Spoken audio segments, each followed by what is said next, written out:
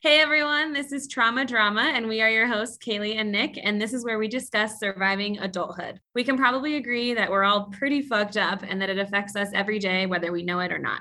I used to think that wasn't me, but if you come from a family, live in our society, go to school, experience love, sex, and friendships, then you're in the right place. Kay and I are going to break down everyday life and problems that come from managing your drama post trauma. Let's fucking do it.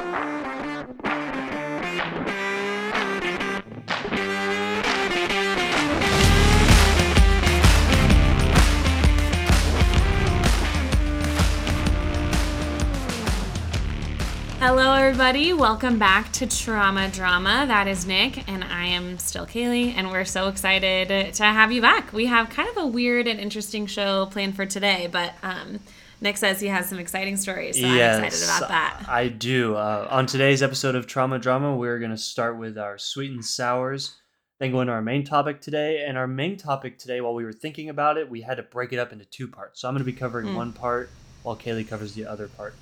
And we'll get to that when we get there. And then we're going to finish off with our deep cut and hard truths. So, since I'm bringing a pretty heavy sour, why don't you go first with your shit, and then I'll finish it with mine.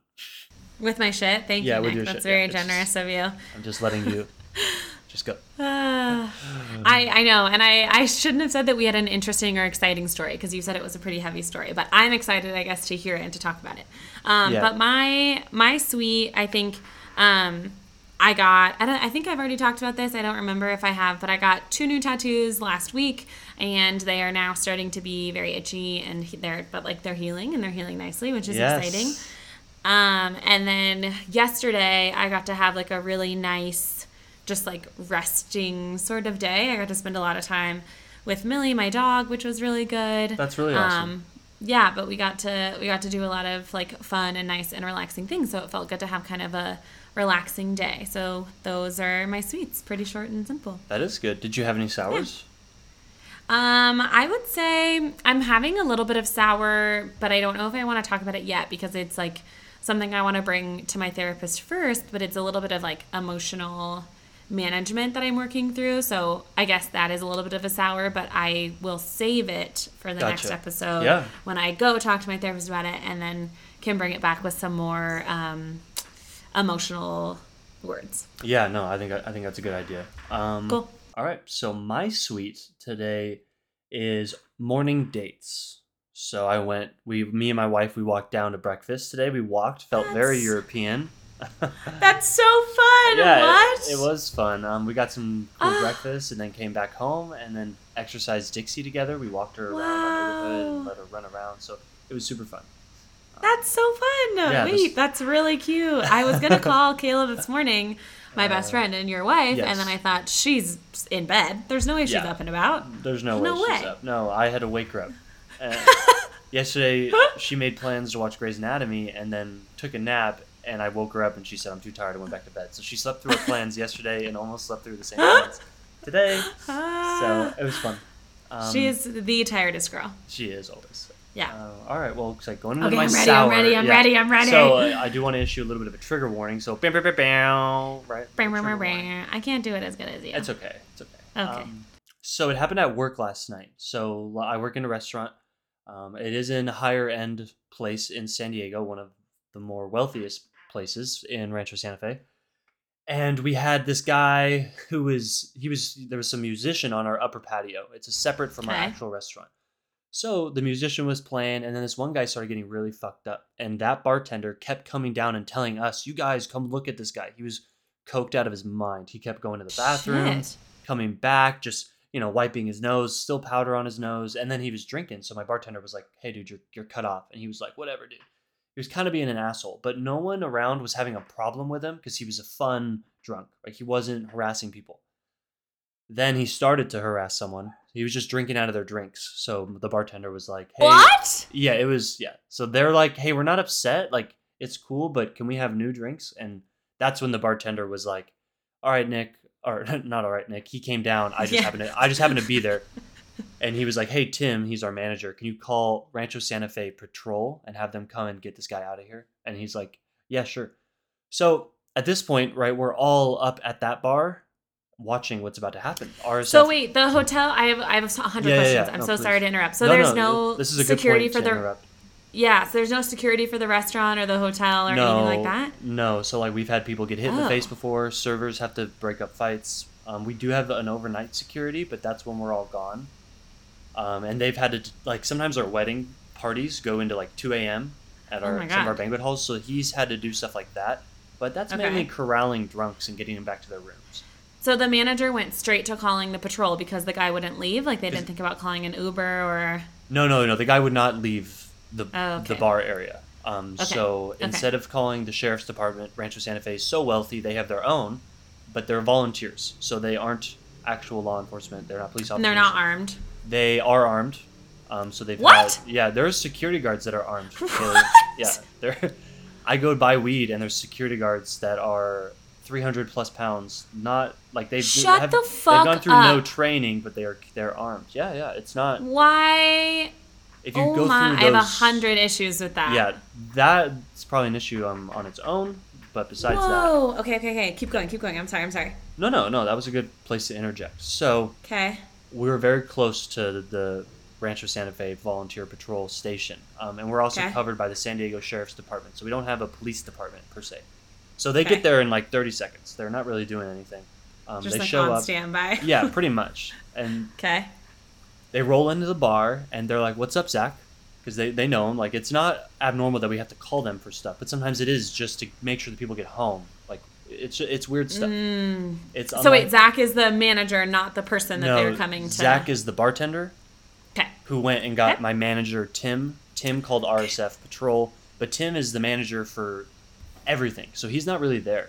But I'm not Uh-huh. that busy, and I'm like, this could be Okay. interesting, so I'm watching it. RSF Patrol, 2 white police officers come in, over 60 years old, because they're all volunteers, so they're all already retired. So they probably were law enforcement, right? Most of the time, that's what happens. They are bored and Okay. they do that. So they come in, "What's up, Zach?" Zach's like, "Hey, this guy, he won't stop. He's out of control. He's on cocaine. He's drinking. He's harassing people. Okay. What do you want us to do about it, Zach? Can you just escort him off the property? You don't have to put him under arrest, give him a ticket. Just take him away." And they're like, "Okay, what does he look like?" And he's like, "He's the guy over there in the corner with the blue suit on." And they're like, "Okay." They walk. They kind of veer left, and we're all like, "Where are they going?" And Oh, no. they walk up to the only black person on the patio, who is dressed in sports gear, not a suit, and start saying, "What are you doing here, sir? What are you doing tonight?" And his wife is a white woman, and she fucking loses it. And they're like, ma'am, we're talking to your husband. We're asking him questions. And he's like, "I'm just sitting here having a good dinner." And they're like, Oh my god. they're going at this guy, and the wife starts screaming for Zach, my bartender. So Good. so we're all watching this. I've watched Good. this whole thing, and he runs out, and he's like, "What's going on?" And they're like, "Is this the guy?" And he's like, "What? No, it's that guy behind you in the blue suit." Like, behind them now. But they saw the whole thing when they walked in, unless they didn't do a scene size up, which me as an EMT was trained to do. So there was no excuse for them going to the wrong person. It was Pure it was- racism. Yeah, it was pure racism. It was disgusting. I've never witnessed anything like that. So then what happened? So much happened. But that was just like, I need a breath after that, because it's such, Okay, you need it's a such break. an intense story. So if you have any Okay. questions, please ask now. No, I don't have questions. I think I hear you saying that this is the first time you've witnessed that, and it's the first time that, you've been a part of something like that. But I think I want to say that is, for both of us, rooted in so much privilege and Yeah, no, it being is. white And- people and not having to like manage overt racism towards us. But I'm sure Black and brown folks experience that kind of stuff Yeah.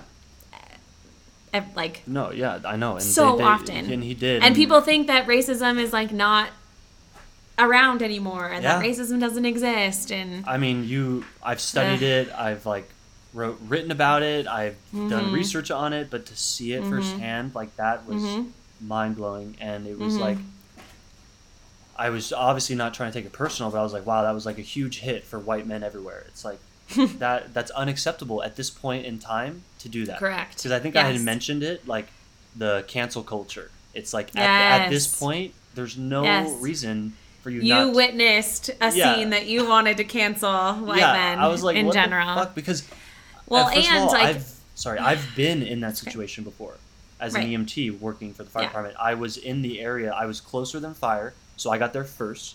There was no police there yet, and I had to Mm-hmm. Yeah. walk into a scene not knowing what was going to happen. And Mm-hmm. there was different people of color, minorities, ethnicities, you name it, and I didn't make a mistake like that. And it's just like these guys were talking to him with their Yeah. hands on their guns, like ready to go. And the wife made a really good point afterwards because so what happened afterwards? She made. You're ready now? Yeah, she made a huge scene. But Good. they figured out like it was the other guy. They took him away, and then she just started screaming at us, and my manager and the bartender, and we were like, "Lady, we're on your side here." So there was like, But how far do we let tell me this what she lady- said, because I think I agree with her. No, she said some really good stuff, but she was Okay. going after us for about an hour and a half, and I Okay. disagree with that. We are on your side. Like, we all saw what just happened. We are all like, whoa. Please speak your mind to us, but you're screaming at us, telling us you're never going to come back here. This is the worst place ever. It's like, we didn't do any of that. She took it too far because you could tell she was viscerally mad, right? So she wasn't thinking straight. But she made a really good point that she has the ability and the right to flip out like that as a white woman when her husband has to sit there and remain calm, because if Correct. he flips out, he could probably get shot. Like, Absolutely. and I was like, wow, I never thought about it from that perspective. Like, Yes. it was very intense. I talked to them after. That and is. Yeah, no, keep going. Yeah, if you have something No, to I add. just was gonna say, to me, yeah, I do. I was gonna say, to me, that is the definition of an ally. Like, being willing to sacrifice your own privileges in order to create spaces of justice is like Yeah. the actual definition of being anti-racist and having like that social justice perspective, but also just standing up for like fucking hate. Yeah. And I think that I agree with her in some senses of, that so much of police violence, and in this case gun violence, because it's not even police violence because they're not police, because they're Right. fucking volunteers, but I think like But the it lives thing in is the that it lives in the They are in uniform, and when I was in uniform, I wasn't the police, but I got treated like I was. you were in So uniform. it's Yeah, like the exactly. uniform. The uniformity. No, totally. And because that's what I was going to say, is it lives in like that institution and the process of, if you needed that sort of support, if you needed to get this drunk guy out of here. That's why I asked all those questions, like, why did the police have to be involved in the first place, or why did they have to be called? Because that institution or process of like persecuting somebody involves always the police. And in cases where, I don't know, I wish that it wouldn't, like, could that have been avoided? Maybe. But then that involves, again, it's that space of like allyship or being willing to sacrifice your privileges in order to be able to do the right thing. So like, you or another manager, another employee, like walking that person out, like that could have, I don't want to say that you could have done anything. I don't want to say that you could have done anything different, because I agree. It's an impossible situation, I guess, is what I'm trying to say. If we do, we're not allowed to do that. We can't put hands on someone and physically remove them. And I won't be able to hold back if they put hands on me. I'm going to lose it. And then now I'm fired and lose my job. It's like, that's not worth it. Here, just call RSF Patrol. That's why they're here. They're not doing anything. Totally. And I guess that's what 4 people on the patio, and they just said, oh, it's not that guy tweaking out on cocaine, it's that guy. And it's like, dude, this guy was ripping his jacket on and off. He was like, he was losing his mind. And they said, Jesus, it's the black guy. And it's like, wow. Yeah, no, I guess I didn't mean to say that you or anyone there could have done anything different. I guess I want to abolish the system. No, it all fucking sucks. I know, and that to me is another frustrating issue. People are always like, here are options instead of calling the police. And it's like, if you send social workers to domestic violence calls, like that, 100% of cops' deaths in the line of duty, 80% of those happens at domestic violence calls. And those numbers are rough estimates, but it is it's more than 50%, I'd say, confidently. When I was going down the police route, that was part of our training, like, because we're going into these scenes we don't know. So to have someone go there, like what you just asked me to, Nick, can you do that instead? It's like, no, I'm not. I don't have any armor on. I don't have anything to defend myself. No, I'm not going to do that. Sorry. No, I agree. And I didn't mean to say that you should have done something different. I apologize. That was not what I meant. I think it got miscommunicated. That was not my intent. No, and I know, but I think that's a common, like... That's a common thought. Yes, it is. totally. And if you're not in it, like I was in it, and they gave me as an EMT driving an ambulance, here's your body armor and your helmet. If you get caught in a riot or a mob, ditch the ambulance, ditch your uniform, and it's like, I do have some experience. So when I was sitting there saying like that was unacceptable, and it was like, I've been in that same situation, and that was unacceptable. So. And it's fucking crazy because in my role, Nick, like I also have like I manage abuse and violence situations as well, and I'm expected to be the sort of first responder in a way, but always like, I don't know, it's so interesting because in situations like that, like I would probably be asked to respond if it was on a college campus, and then in situations like at one of my other institutions, which was a public school in California, anytime we smelt marijuana, we had to call the police. Like it just doesn't make sense sometimes as far, like the way that the institutions make decisions about how to like manage or address crises, because in those states of like vulnerable decision making is where abuse, racism, sexism, things like come about. I guess that's not the only way, but to me that seems like the most overt way is when you have to make a choice in a like fight or flight moment, and that's where people really and that was kind of my point too, because when I was going into scenes, for me they were life or death. For my life and my partner's life, I don't know,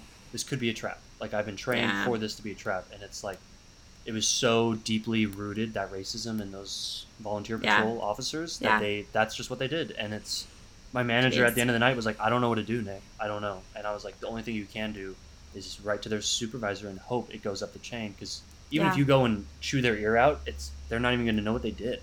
Like they're just so oblivious at this point, right? I think that's a great form of action, though. Writing to their supervisor, I think that makes a lot of sense. We got their unit number and their badge numbers and their names, and that's the next step. So good. So the people that were attacked, victimized, pointed at, like. They screamed Are they at okay? us for about an hour and a half. The wife is probably still yelling, but okay. So I went up to them as they were leaving and apologized for what happened, and was like, hey, I have a platform. I started this podcast. We have X amount of listeners, but what you said in there, that a lot of this stuff goes on deaf ears, I agree with you, and what we're trying to do is bridge the gap between those two parties. So I would love to, me as a white male, sir, I don't know what you just went through, and I would love to interview you and ask you some questions so I can try to learn and teach our listeners, because I want us to make the world a better place. And that was kind of where I left it, and they gave me their business card and said, email us. That's good. So I thought that was kind of cool. Jeez. But they're okay. Like nothing happened. They literally, when Zach said, that's the guy, they turned around, grabbed him, and left. Like, jeez. They were just like, for reals, pissed off, which obviously they had a right to be. Oh, I have 100 thoughts, but we are. Yeah, I know. We have to move on. That was a very halfway. I'm sorry that you had to experience that, Nick. I'm sorry that those humans had to experience that. I'm glad that everybody's okay. I think that is like the best case scenario. Yeah, I just don't know what to tell, because I have conversations like this with like my dad or my father-in-law sometimes. Like, they don't believe in affirmative action, and it's just like they just don't understand. Like they can't see past that little barrier. But like if I try to tell them what happened, they'd be like, no, that black guy was definitely doing something suspicious. And I'm like, no, I watched it. He wasn't. He was sitting, listening to the music. And it's just like, that's what's scary. It's like, I can't even be honest about what happened to certain people, because they are just so like, no. Refuse to believe. We're not racist. There's no racism. We're all equal. It's like, Jeez. It's so I want to share one of my resources too, because like I had said, I think in our last episode, I've been working at my institution to do some anti-racism work, and received this really great resource adapted from an article called The Continuum for Cultural Competency. And it talks about the different phases of becoming anti-racist or abolishing racism, and that the first part, like the farthest away from dismantling or like being anti-racist, it's hostility. So like seeing differences in people as a problem, identifying one group as superior, like being overtly hostile towards other groups that are not the majority. Gotcha. And then it kind of phases through to being unaware, and then colorblind, and then into aware, and then into appreciation, advocacy, and then into being an accomplice. And so I really liked the transition between like hostile, and then even towards like accomplice. And so these last three at the bottom, they talk about like appreciation, advocacy, and accomplice, which is I think all phases that it sounds like just all phases I think that we would want to exist in. So being able to accept, value, and appreciate differences, seeking out opinions of other groups, actively participate in dismantling stereotypes, seek to interact with different groups, and then the final accomplice sort of phase of anti-racism is demonstrating the willingness to lose access of privilege and or sacrifice yourself in order to promote justice. And so that was what I was talking about earlier. Gotcha. Yeah, that was what the girl did. The definition. I wanted to get the definition right before we moved on because I think that's a really good resource. So good correction on that. Yeah, thank you.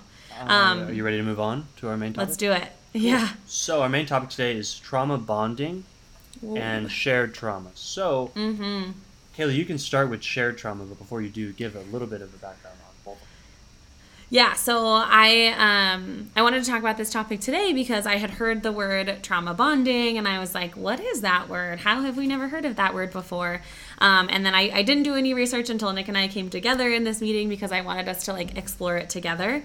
And so we went through and kind of understood or found out more of what trauma bonding was, and then figured out it wasn't exactly what I thought that it was. Because when I heard the word trauma bonding, I thought it was like people who experienced trauma together or experienced similar traumas and are now bonded because of those similar traumas, but turns out that is actually called shared trauma.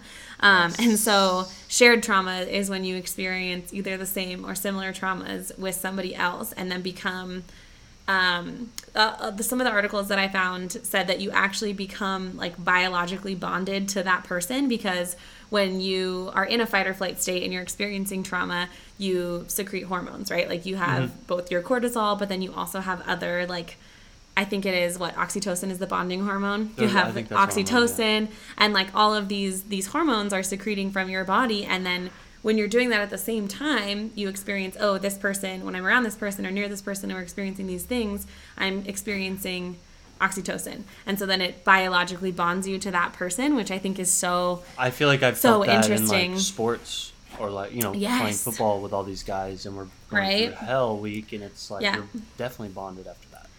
And I think for you and I, as far as our childhood experiences, like we probably have a very different bond with our siblings, right? Like I know that I have a really, really gnarly bond with my sister. And yes, it's because I love my sister, but also because we went through stuff together. Yeah. And I mean, we can talk about everything in the sun. That's not the right expression. Everything under the sun. Yeah. Everything in the sun.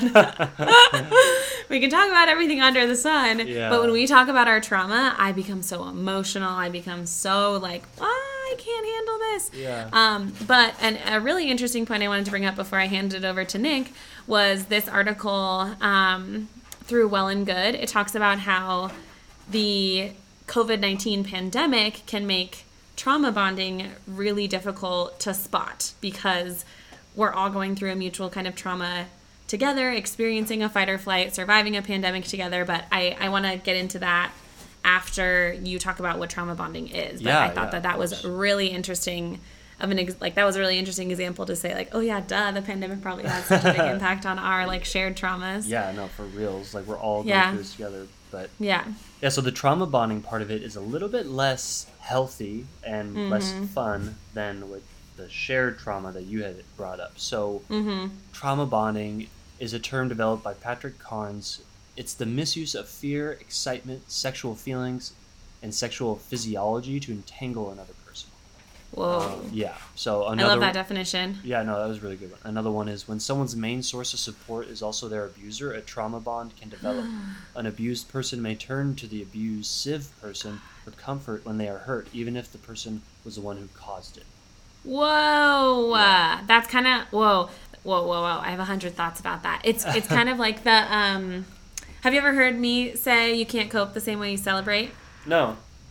Yeah, it's kind of like that. Like you can't have like good or like sexy feelings from someone who's abusing you or harming you. But, But you can. But you can. But you shouldn't. No, but for the most part, it's the other person using that to entangle you. So that was like, I mean, I basically, love the I word feel like entangle. yeah, no, that's really good because I feel like I had that growing up with like my Yeah. parents. Like I was dependent on them, but the abuse was coming from them, Absolutely. and I was just stuck in this. The only way I was able to get out of it was literally being kicked out and being like, well, I guess I'm no longer entangled with you, and now I can work Yeah. on myself. So it was Yeah. unfortunate that had to happen. I can relate to that, and I think I want to I want to say something controversial because Oh, because the thing that this is really controversial. why is it controversial? I will say a little bit of a, I don't know if it's a trigger warning, but a controversy warning. Like, oop, you might disagree with me, because I think about like experiences where I might have had trauma bonding, and I of course think about my parents. I of course think about, abuse I've experienced in relationships or with partners. But then the one thing that's really sticking out to me is my relationship with religion and like Oh. my relationship to the church growing up when I was a kid, and thinking about how out of place and like hurt or in some cases like abused or taken advantage of I felt by like the church. And I don't want to say like any people in particular, but right, the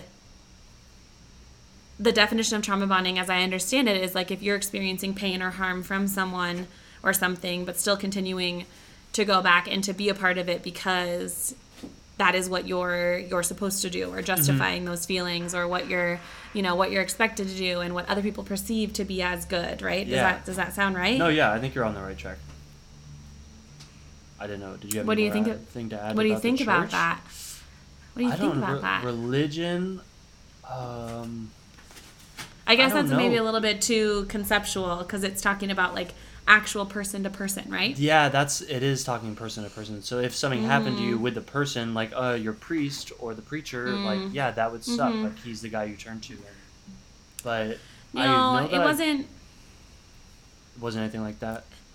No, I think like what I'm talking about is when, like when I was a part of the church, I was only allowed to wear certain things. I wasn't allowed to curse. I was only allowed to do this and was only allowed to do that, and it made me feel bad. And I didn't like the people. I didn't like the way that Yeah. they made me feel. I didn't like, any of those So I things. think But you would fall under the category of trauma bonding if you were then dependent on the church for survival. Because then Yeah, you still had which- to answer what they were saying, and you're stuck. But there Yes. is, I'm sure you got some of Which- that. which I was as a kid, because my grandma was the main person who like cared for my sister and I growing up, and she was very involved in the church, and so she was the only one that I could like lean on for sort of emotional support. And so I had to like consistently stay involved in religion in order to still receive that sort of like care from her, which I don't think is true, but I think as a young child that's what I perceived to be Yeah, true. yeah. Gotcha. I Like, would I had still to do argue this. that you had the trauma bonding experience from your grandma, and the church was the tool she used. Like you would substitute Very sex, good. sex for Yeah. the church. So Yeah. I think you're definitely right, and that's terrible that it did ruin religion for you like that. Thank you for helping me find the like source of it, because I think that's always really hard, is when people that care for you, especially the like surrogate people that are supposed to take you away from all the pain or trauma of your family, end up still hurting you. Yeah, no, it's terrible. And it's hard to find out exactly who or what it is. And it's interesting that the first thing I thought of was religion, and then deeper Yeah. layers. Oh, what is it? What is it really? It's this Yeah. person. Yeah. It's their actions. Like, that's so true. Thank you for helping me find No, that. I love it's watching really interesting. watching people work through shit like that.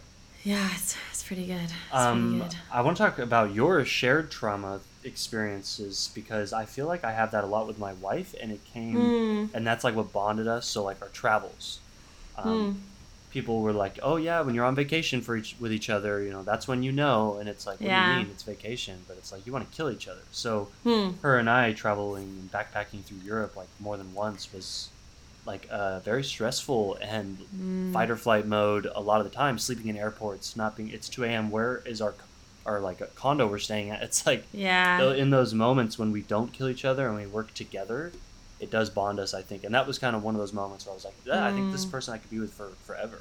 'Cause Yeah. I did feel that bond.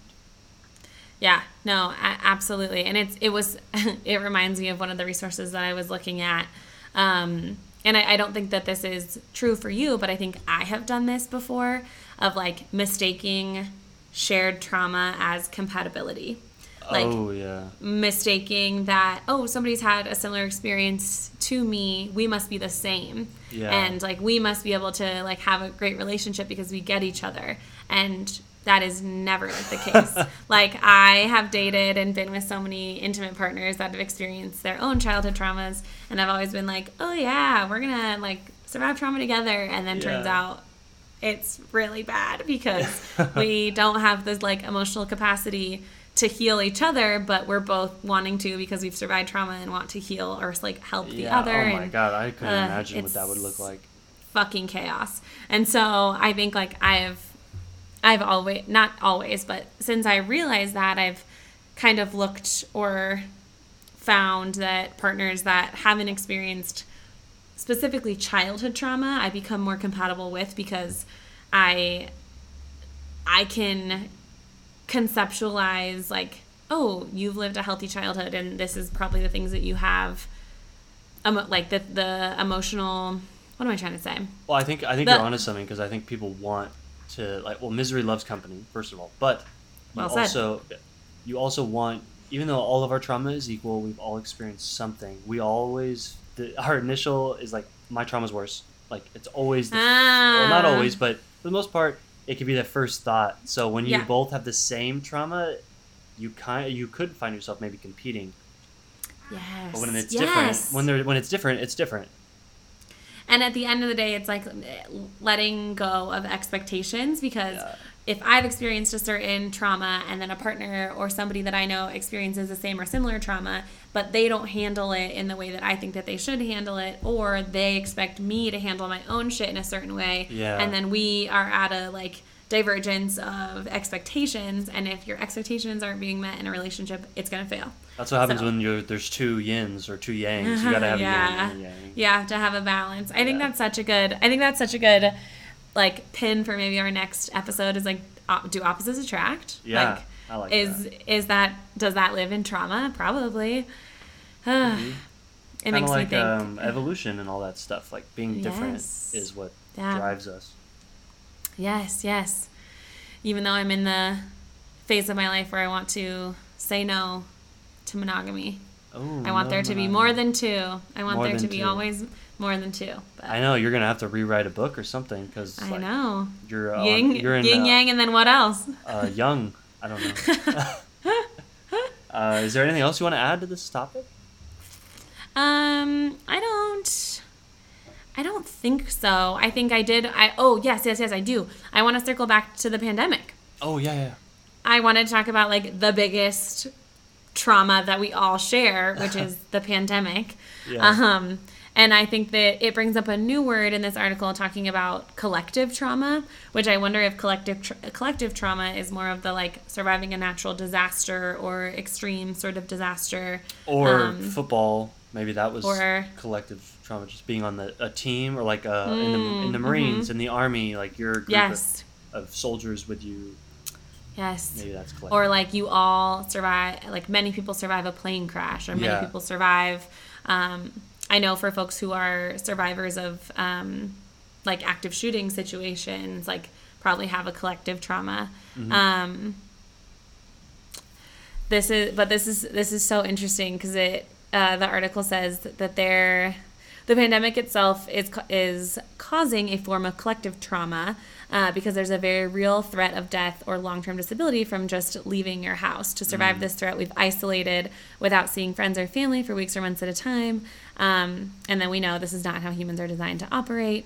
And this dynamic has allowed for trauma bonding relationships to crop up, which is so interesting, because if you are surviving the pandemic, not only are you surviving this collective trauma together, but then if your only person or people that you are in a household with if it is a toxic relationship or a bad relationship, this article is saying that it creates more opportunity for trauma bonding, which I think Yeah, is so interesting. I know. I totally agree with that because I kind of thought at the beginning of COVID when people were just getting in relationships so they weren't alone, it was like, I'm not sure how these are going to end. Or getting divorced or breaking up because they Yeah. can't stand being with their partner Yeah. for that long or in the spaces That was scary. they have been Kayla in. and I were like, oh my God, are we going to kill each other right now? And Yeah. luckily we made it through, but geez. I remember, but you were also living in a house with many pets, animals, a child, your partner's mom or parent. Like that is a chaotic. It was. household. Now that we have our own space, Yeah. it's nice. Yeah. It's quiet. Yeah. It's peaceful. I was living by myself in a studio apartment, ready Yeah. to break out and just like I think down at your house probably every other weekend. Yeah, I know. I mean, during that the was pandemic. been scary being on your own. When you made all that sourdough, never forget. Oh my God, my sourdough creations were amazing. But that is the last thing I wanted to say about trauma bonding and how that's COVID good. probably has impacted that. So I thought that was really, really interesting. That is really good. Well, moving on to our deep cut and hard truth for today. Over-explaining is a form of trauma from being gaslit as a child. Does that happen to you, Nick? I over-explain every single day, all day, and it's exhausting. And I didn't know I did it until I saw that over-explaining was a form of trauma. I'm confused about gaslighting in general. I don't really understand it. So you could maybe help me with that. Yeah, I was just going to say, so my understanding of gaslighting is when somebody else makes you question your own reality. So if you're explaining to your parent, no, this is how it goes. No, this is how it goes. And they say, no, it goes like this. And you're like, no. And then you go into a really, really in-depth explanation to justify your truth or your reality. And they're like, still no. And you're like, what the fuck? It's so fucking annoying, dude. I literally over-explain myself. I have to like cut myself off now because now I'm aware of it, so I'm practicing. Yes. But I literally just so a way to avoid this would be, say your whole truth and the facts, and then if you've said all that, just leave it. So I have to like tell myself, okay, I'm gonna say this stuff, and then I'm done. Like, hey, this is what happened. This is how I feel. That's it. And it's so interesting, too, about gaslighting, because when I hear the word gaslighting, I hear in my head the phrase, like, I never said that, or I never did that, Your childhood was so good. Yeah, what are you talking about? No, oh my God, my mom, I've never been on drugs a day in my life. Oh my God. Mom. Her pupils are like the size of a fucking penny. Like, you're literally asleep right now. Oh what do you my mean? God, that's What do you terrible. mean? I just find myself over-explaining to other people. More so than I do my parents now. I just feel like that's part of what our relationship is. If I have to explain something, I have to explain something. But like to coworkers or to a manager or to my wife or friends, just I feel like I find myself I'm like running out of energy because I'm explaining something to death because I want to make sure someone gets it. I need you to get this. Yeah. And they're like, yeah, I got it. I don't think you do. But are you sure? Yeah. Do you have it? Yeah. I wonder, and I'm pressing my little remember button which is my nose, everybody. Because I wonder if that is why I have taken a deep dive into like academics. Because I wonder if I have to know what this book says or what the definition of this is or what science says about this so that my reality is never questioned. I'm never gaslit because I have all the facts. And that's like not true. I know that that's not true, but I wonder if that's my strategy unconsciously by taking this deep dive in academia. Yeah, I like that. I really like that. It makes me start to think maybe like how I like kind of create my own lane, my own rules or whatever. Maybe I'm creating my own reality so no one can question it. And then my king complex gets to be in charge. Whoa! I love this shit. It's so cool. I love when we get to learn. I know. I think it's a really good place to end it, I think. I think so too. I am so energized and ready for the rest of the day. And I'm going to be like, are we trauma bonded? Are you gaslighting me? Am I over explaining? I'm going to be so critical of myself all day long. But no, that sounds really good. That was such a good episode. And I love you, Nick. Love you too. Follow us at Trauma Drama Podcast on Instagram and TikTok to see show updates, video highlights, and much more. And DM us for topic suggestions, corrections, worries, concerns, love, and hate. Don't forget to rate, review, and subscribe. We upload episodes every Monday and Friday. Tune in for more.